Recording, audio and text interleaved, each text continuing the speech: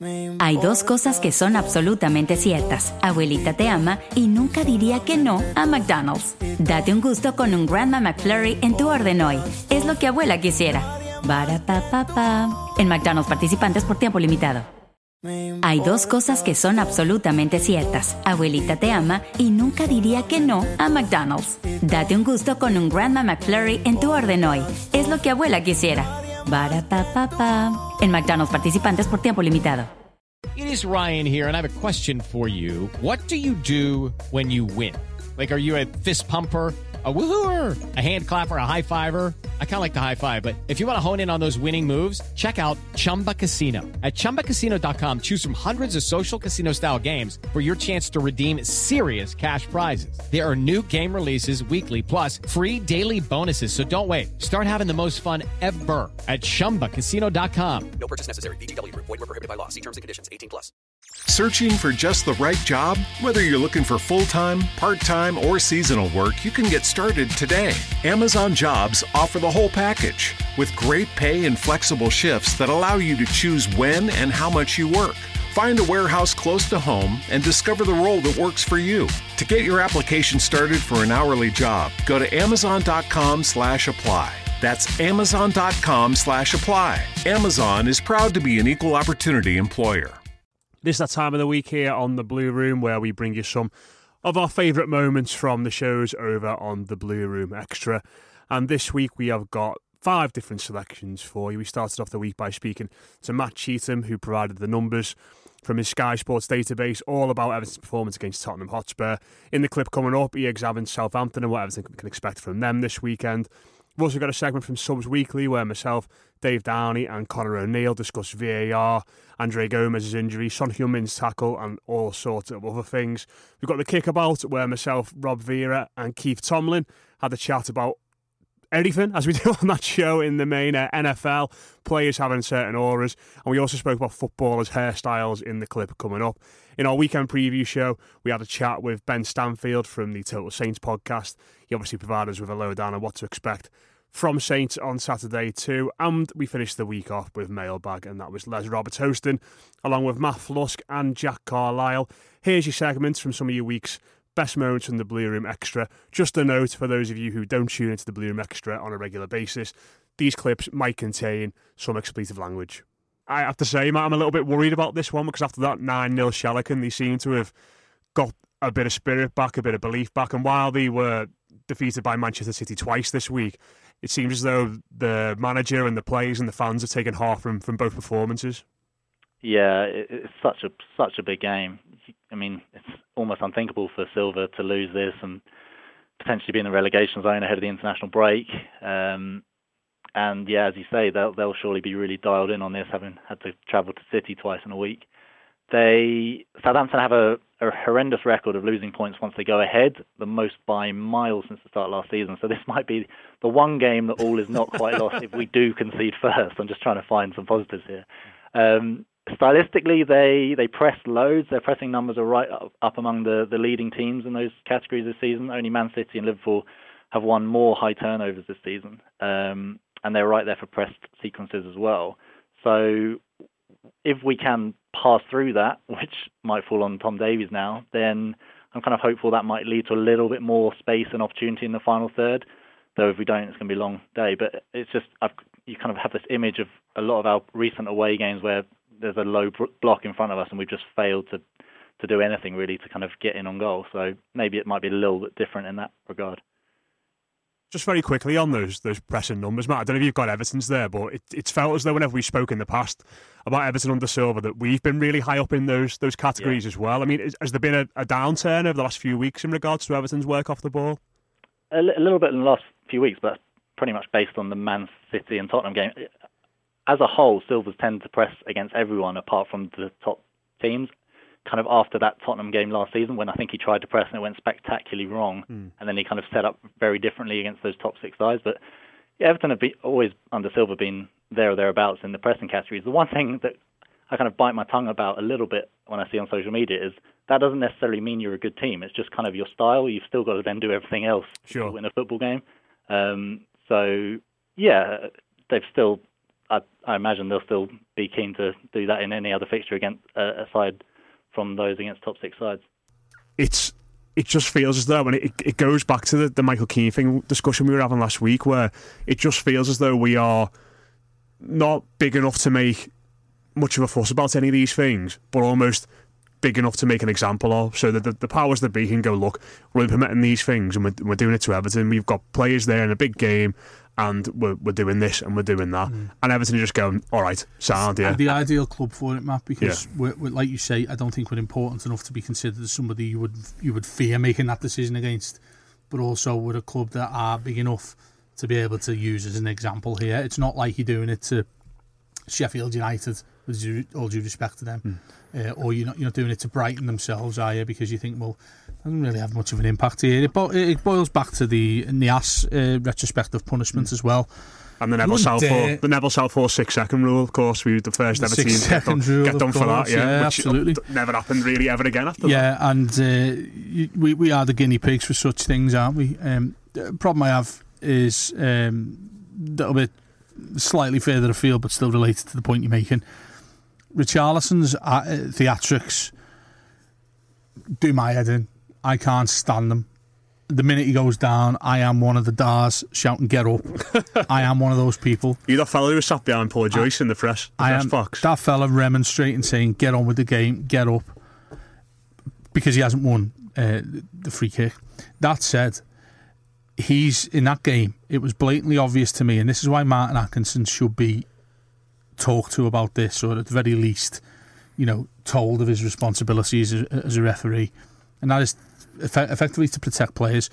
Richarlison, in some instances, is really strong, and he shields off challenges that would otherwise put other players down. That needs to be mentioned too. But refereeing in context is a joke. I don't know if you lads will remember this, but many years ago, Everton went and played at Highbury, and Duncan Ferguson come on as a substitute. This is early 2000s, I think, when he come back for the second time. And he comes on as a sub. Referee blows his whistle, signals to the bench to let him on. Linesman standing there. He enters the field of play. I'm almost certain it was Steve Bennett. And what he does is he shouts at the linesman and points his finger to his eye, and then points at Duncan Ferguson as if to say, keep an eye on him. That's refereeing in context. That is, by all intents and purposes, that is cheating. And what Martin Atkinson did this weekend, he used the reputation of a player to justify every single decision against him. And I mean every single one. I've looked back at this game. He doesn't give one decision to Richarlison all day long. And he's done that because he's got a preconception of what Richarlison is as a footballer. You can tell me how that is in any way a fair way to officiate a match. And I understand the human instinct is when you see Richarlison running with the ball and somebody comes in and clatters him, but possibly takes the ball, in your head you're thinking, the likelihood is he's gone down like a sack of potatoes here when he hasn't had to. I understand that. That's just instinctiveness. That is human nature. The problem I have with all of it is he does not judge the incidents with an objective mind. And that is what's so damaging in this whole situation, because ultimately, and this is where people will argue to me and say, well, Richarlison should just not do it. I completely agree. I've just explained I don't want him to do it. But it doesn't matter. It should not matter to a referee. It shouldn't matter whatsoever to a referee. If they're doing their job properly and they see Richarlison go down in a heap and think, oh, well, he's made a lot of that, but it's still a foul. It's still a foul. That is black and white, still a foul. Yet he'd favour, and somebody pointed out to me that he spoke to one of the Tottenham players saying, and he lip reads, and he says he's done that 5 times or something like that. Well, if he's done it 5 times, assess each and every bloody one of those decisions. Has he been fouled? Yes, he's been fouled. Has he gone down like a sack of potatoes? Yes. Irrelevant. Completely irrelevant. He's been fouled, so it's a foul. Other side of that coin, if he's dived, book him. Because he won't do it again. Well, or he's less likely to do it again. That's the instant with Son, isn't it? Because with Son, it's so simple. It's either a dive or a foul. Yeah. Because there's no way on earth Mina gets the ball, tackling him. Yeah. In the position it's near impossible for Mina to get the ball. So he either fouls him or he dives. So to just wait, play on and say, well, it's neither, We're not got to be one. It's got to be one or the other. You can't have it where it's not. Or we'll just play on because I'm not. But I just think with Martin Atkinson, there's a conception of reputation. I think Dave is right, and I think many referees do it. It's not just him, but he was that was atrocious. That on Sunday, he completely lost the plot and bottled it by saying in his head straight away, Richarlison, no foul. Richarlison, no foul. Didn't even look at the decisions. And the irony of it all is, you've got Anthony Taylor sitting there in a VAR studio, could flag any of these up and say you've got that wrong. There's a monitor at the side of the pitch you can check as well. Complete shithouse. I think that is the problem with VAR. Is that it seems, except for Everton, there's a real reluctance for people in that truck to say to the referee, you've got that one wrong there. I'm sorry, but we're going to have to overrule you and give a foul. Or, you look at Liverpool against Man United the week, and I'm not saying there probably is a foul on Origi in the build-up to Rashford's goal. There probably is, because it is very hard for Lindelof to cleanly get the ball in a position he is in. The reason that's not given is because whoever was on VAR duty at Stockley Park has thought, I don't want to throw my mate under the bus because if I throw him under the bus it's Liverpool Man United, the biggest game in the Premier League, Old Trafford, millions are watching on TV. If I overrule him I'm throwing him under the bus, and I'm probably going to get him demoted next week, and he's my mate. I don't want to do that. He's my work, he's my mate, and I imagine that the referees are quite in it together. They're a strong unit. They will be because there's only them. They've got to, and I think it's quite interesting that Mark Clattenburg seems to have some interesting views on VAR. Now, Mark Clattenburg, don't get me wrong, was one of the worst, but he was a referee who wasn't in that clique. If you read back now, he was the lone ranger who sort of said, well, I don't really care about being in the clique because I'm going to do my own thing. And I think it's quite interesting. His views on it are, he said something similar after the Liverpool game, saying there'll be a reluctance from referees to put the mate out there. You see that with Dermot Gallagher on that. And exactly, and that is what's happening, because there's a reluctance now of people thinking, referees are thinking, I don't want to pull my mate on. What they should be saying to him, this is where it needs. They should be saying, you've got it wrong. Go to the monitor yourself and have a look, and make it. So then you're not throwing them under the bus and saying, I'm overruling you and I'm going to give a penalty because you got it wrong. You're advising your mate and saying, you made a mistake there. Go and rectify it. Like anyone of us would do in work. If your mate who sits next to you, you don't cross them up to the boss. You say, do you want to have a look at that? You don't flag it. You just give them a nod and say, there's a typo there, or there's this, or there's that, and you rectify it. It's done. Absolutely. That's what you need to come. We need to come to some common sense solution, because at the minute you've got a system in place that is meant to improve football, it's killing it. I was at Goodison on Saturday, and it felt like a lifetime. The game wasn't great, but it felt like I was there for a lifetime. It was the longest match, I think, of the season, wasn't it, minutes-wise, etc. And we've got a referee and his mate who were in charge, who've got each other's back, basically. And the problem we've got is that until they come to some sort of solution, which I think is they not start looking at the monitor themselves, referee, and overruling it, we're going to keep carrying on like this, because it will take a brave... I know Mason done it with the penalty against Brighton, but I think when it really matters most, it will take a brave referee to say that's not a penalty. And I think don't get me wrong, this is not just happening in the Premier League. I think back to the Super Cup final where Tammy Abraham goes down under the challenge of Adrian, and he dived. The referee gave a penalty. It was the first female referee to a European super final, as they say. She gave a penalty. Now, realistically, the VAR referee on duty that night should have ruled that out. Should have said he's dived there. He's put his foot into the goalkeeper and gone over. But they won't, because there's a reluctance of we don't want to throw my colleague under the bus. So until we come to some sort of solution, we're going to have this week in, week out. And for me, sadly, we are at the brunt of it. But going back to Marco Silva, he needs to use the press and go on even if it's a one-man crusade himself, and come out and start hitting out and saying we're being let off. I'm not happy, because everyone else would do it. Anyone else in our position, they'd do it. Anyone else would. It's like he's got anything to lose at this point. Exactly. Mike Riley's meeting with the teams this week, isn't he? He needs to really sort of stand up. He needs to stand up for himself and the club, because he's being had off on a week. He's being had off himself, so he needs to stand up. And you need someone at the club maybe to advise him and say, look, Marco, I think maybe now is the time to turn the screw and dangle a few carrots and say, well, you know what? Because the beauty of it is now for Silva is, if he comes out and absolutely hammers it and points numerous flaws in it, people will back him.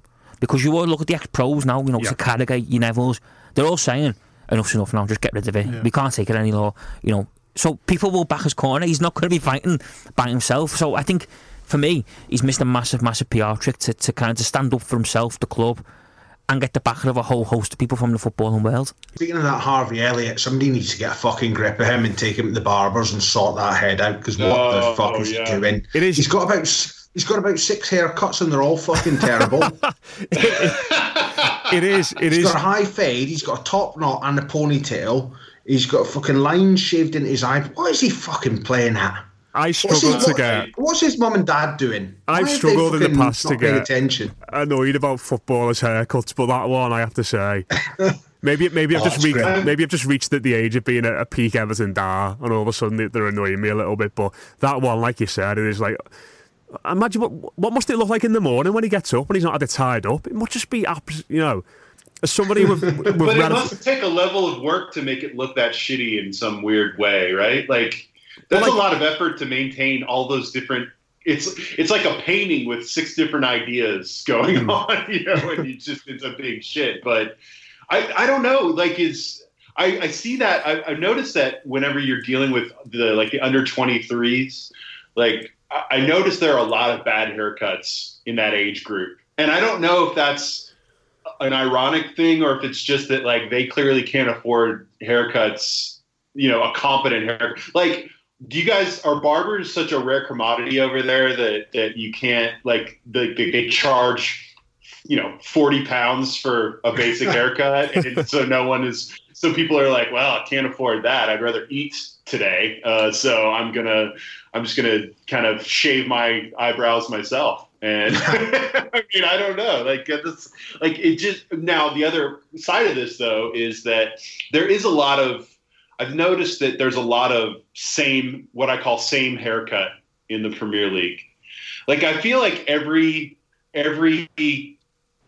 basic white dude in the Premier League has the same, coiffed haircut style that is whatever Gylfi's trying to do with his comb over, but they have more hair so they can pull it off. Yeah. So you've got Gylfi Sigurdsson, James Maddison.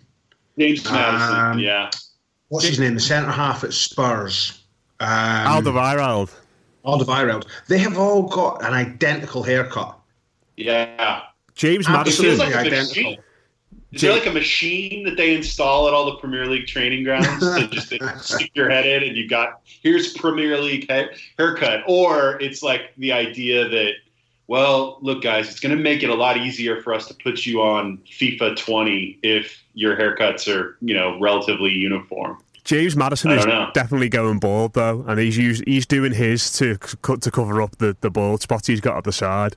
And he is a bald denier. Yeah, I feel like everything he does is overcompensating for the fact that he's going bald. Like, even his extravagant free kick and corner taking technique, those mad photos he had the other week. It's like he's trying to cram in all the extravagance into his life over these next few years before it does eventually start to go. Because his comb over, if you look at him properly, I'm looking at it right now. Oh, it's very Gylfi like that comb over. Do you not think he's just trying to cover up the bald though, Rob? He might be. I mean, I see how you're asking me that question as if I would know. Well, I'm asking you. You've clearly got a picture of him in front of you now. I do, but I felt that was kind of a targeted bald question since I'm bald. But yeah, I think so. Like, look, psychologically speaking, and granted, I'm talking to 2 guys who have all their hair, but for when you start going bald, you go through the full 12 stages. Is it 12 stages? I don't know. Whatever the stages that involve lots of weird denial and taking medications and or topical solutions to try to keep your hair and or weird hair gels and comb overs. Like, everyone goes through a period of denial where they think that that's the solution. And at some point... Have you tried Demoxenil, Rob? Is that what you're trying to tell us? I tried. So when I was I started losing it around. I remember around age 26, I think 26, 27, and I tried whatever. Yeah, I know, right? Because I had viewed, like, I'll show you guys. I'll send you guys a photo of me at age 18. I had gorgeous hair. I mean, I was really hunky back then, but You know what it is? It's like I tried the topical solution stuff. I forget what it was even called back then, with the idea that, you know, you would either keep your hair or some would grow back, but it never really worked. And eventually, like, it only took me going out and, you know, just getting properly laid one night. And I looked in the mirror the next day and I was like, that girl didn't give a fuck about my hair or my lack of hair. And you know what? That was my moment. Like, everyone has their moment. And I realized, like, I don't care. Like, no one gives a shit. And then of course, Bruce Willis in Pulp Fiction came into my life, and I'm like, nah, man, I can be bald. Fuck that. I'm cool. I can deal with it. I'm 40, man. I've been bald for like a good 12, 13 years. I've just had time to get used to it. But I will say in the Premier League, it must be weird because, you know, there just aren't a lot of, like, who are the great bald players? Like, I feel like the bald player is a real rare thing now. I mean, Cambiasso. They're okay. Cambiasso is a brilliant bald player. But there just aren't many of them, is my point. It's a quantity thing. Whereas I feel like there used to be more. They all get hair transplants and stuff, don't they now? I thought Andy Johnson was just fine. He was bald, you know? I mean, it didn't seem to affect him. I tell you, the 90s were a heyday for bald footballers. There were some cracking bald footballers in the 90s. Steve Stone is the one I come back to, because he was a bald denier as well, right until the very end. He kept that monk's ring right until the very end, clinging on for dear life the illusion of hair, and then eventually just gave up, got the bick out and just took it all off. And he became a better player when he did that. Just, you know, as you do, you know, I was on your Twitter profile before, having a look at the work that you guys do at Total Saints Pod, and on your Twitter profile there's a lovely photo of yourself and Ralph Hasenhüttl. I believe you got to speak to him at the end of last season. What's he like as a fella? Yeah, I did. I managed to get a chance to have a chat to him just before the last game of the season against Huddersfield. He's quite an imposing character. I think, like most football managers and most footballers in this day and age, Matt, he's got an air of arrogance about him, I think. You know, someone that's obviously worked hard to get his opportunity in the Premier League. But yeah, I mean, you know, nice enough to talk to, gave some honest answers, and I think probably all of us are, including him, slightly disappointed on where we are now compared to where we thought we might be when we did that interview. It seems to me, you know, obviously you're much more in tune with the Southampton fan base and psyche of your supporters, but it seems to me from the outside that there is quite a lot of sympathy with him here. And, you know, obviously, I think in most managers' cases, if their team have been beaten 9-0 and you've had such a poor start to the campaign, there would be cause for his head and cause for change pretty quickly. But he still seems to have retained quite a lot of faith from the fan base. Is that right? Yeah, I think so. I think the thing as Saints fans at the moment, Matt, is that we've had 4 managers in the last sort of 3 years, you know, Claude Puel, Pellegrino, Mark Hughes, and then obviously Ralph. So I think to change another manager, you know, just it's one step forward, 2 steps back. And I think, you know, the problem that we've got is that all of these managers have been working with largely the same group of players. There hasn't been the overhaul that we've needed the last 12, 24 months. So you've got players that either aren't good enough for the Premier League, you've got ones that are keen to get out of the club because obviously we've been struggling for a couple of years, and then you've got some that are both.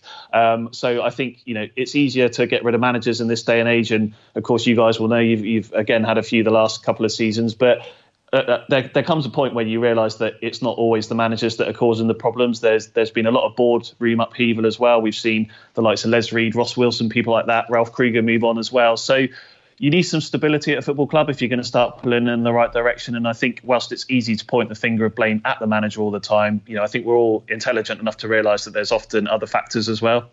Did you look at, you know, you mentioned there about some of the people that have gone in the hierarchy of the football club away from the pitch, and do you feel as though Southampton have lost a bit of identity over the last few years? You know, the club were renowned for bringing in players. Most of them ended up at Liverpool, obviously, but lads coming through the academy and all that kind of thing. And it just seemed like everybody was pulling in the same direction, and really smart decisions were being made in regards to players coming in regards to managers, in regards to style of football. And it just feels as though all facets of those things I mentioned there have broke down a little bit over the last few years. Yeah, it's hard to know whether there was science behind it or whether it was a bit more luck than judgment. I think probably maybe a bit of both. As you say, in terms of when we had Ronald Koeman. We sold some of our players, Lallana, Lovren, players like that to Liverpool, and invested that money really wisely in the likes of Pella and Sadio Mane and Dusan Tadic, people like that obviously did really, really well and have gone on to, Virgil van Dijk, of course, have gone on to bigger and better things than Saints. But I think the problem is, since we sold Van Dijk a couple of winters ago, we've invested that money in players that are now effectively out on loan. So the likes of Guido Carrillo, Mario Lemina, Wesley Hoyt, they're players that just haven't hit the ground and haven't delivered the same quality in the Premier League. So we are left with a squad that is fairly lacking in both belief but also technical ability as well. And as you say, I mean, there's been a famous philosophy over the years about the Saints Academy, Matt, and we're struggling to see many players coming through now into the first team picture. So when you're not bringing in the right talent from overseas, but you're also not pushing through your academy pipeline, you kind of wonder what the model is. And we've changed owner as well. So Mr. Gow's obviously come in the last 18 months and no one is really aware of what his plan is, what his strategy is. So at the moment, we kind of feel like we're drifting, I think, as a football club. And as the results have shown, we're kind of drifting in the wrong direction. Lads, I'm going to ask each of you a question. I just want a yes or no answer first. Matt, is it too early for Christmas? Decorations? I'll answer the question. Say the question properly. Oh, I've got mixed feelings on this, but I'm probably going to say yes. Matt? Yes. Yeah. Jack? Yeah. So is it not fair game past bonfire night now? I love the Christmas coffees. Yeah. So, they could just do them all year round and I'd be happy with that. So I'm glad they're back on the scene. Yeah. But the rest of it, like decorations, can hang off a bit. I think, I'm all down for the red cups, but I think in terms of full-on decks and lights and everything, I like just 1st September, Freudian slip there. 1st of December as a cut-off for everything else. I think that's plenty of time to go Christmas mad. So 1st of December. When did you put your deckies up? You put yours up on the 1st? 1st of December. 1st of December, Matt? Yeah, it was the 1st, yeah. When did you take them down? Well, what was it, like 7th of Jan? Yeah, it's around then, isn't it? Yeah. See, I'm a big fan of just getting them down on Boxing Day. Really? Yeah. That's like killing Christmas. No, it's done. Once Christmas Day is over, I'm done with it. That's Forget it then. Forget it. You're going the footy, aren't you? Yeah. Boxing Day. So it's then, like when it's hanging around past New Year, I can't be dealing with it. That's mad, though. So yeah, I'll put them up 1st of December by all means, but Boxing Day I want them down. Like Jack said, it's like cutting the head off the Christmas tree. Right, yeah, you've had a good Christmas now, throwing your dinner up the wall. Let's goes in the fridge, any turkey leftovers. Straight out Go in the bin, Christmas crackers, selection boxes. No, come on. Telling you, if it's not gone by first thing Boxing Day, get out. There's no turkey butties or turkey curry on Boxing Day for you. Well, yeah, there is like. So you're a bit everything else. Really, aren't you? Yeah, well, I'll do it. I just don't like having the decorations up that late. Just love the idea. If you just sat around on Christmas night, waiting for the minute. Yeah, goes to the minute past midnight. He's just bouncing around, like taking all the tinsel off the tree. Get that skip out. That's Christmas with the Robertsons. Rob Veer has asked also, what is the origin of the word crimbo? Scouse word, it sounds like a board game more than a holiday. Discuss. Matt, I'm going to come to you as the only Scouser in the room. I don't think it's specifically Scouse, is it? I think it's common in Yorkshire as well, Lancashire, all over the north, really. But I have no idea about the origin of it. Is it not just shortened version of Christmas? I didn't even know it was like a parochial, like northern thing. I just thought it was just Crimbo if you want to say it, Christmas if you don't, and I didn't think it had anything to do with Merseyside. I suppose to Rob, England is quite parochial, isn't it?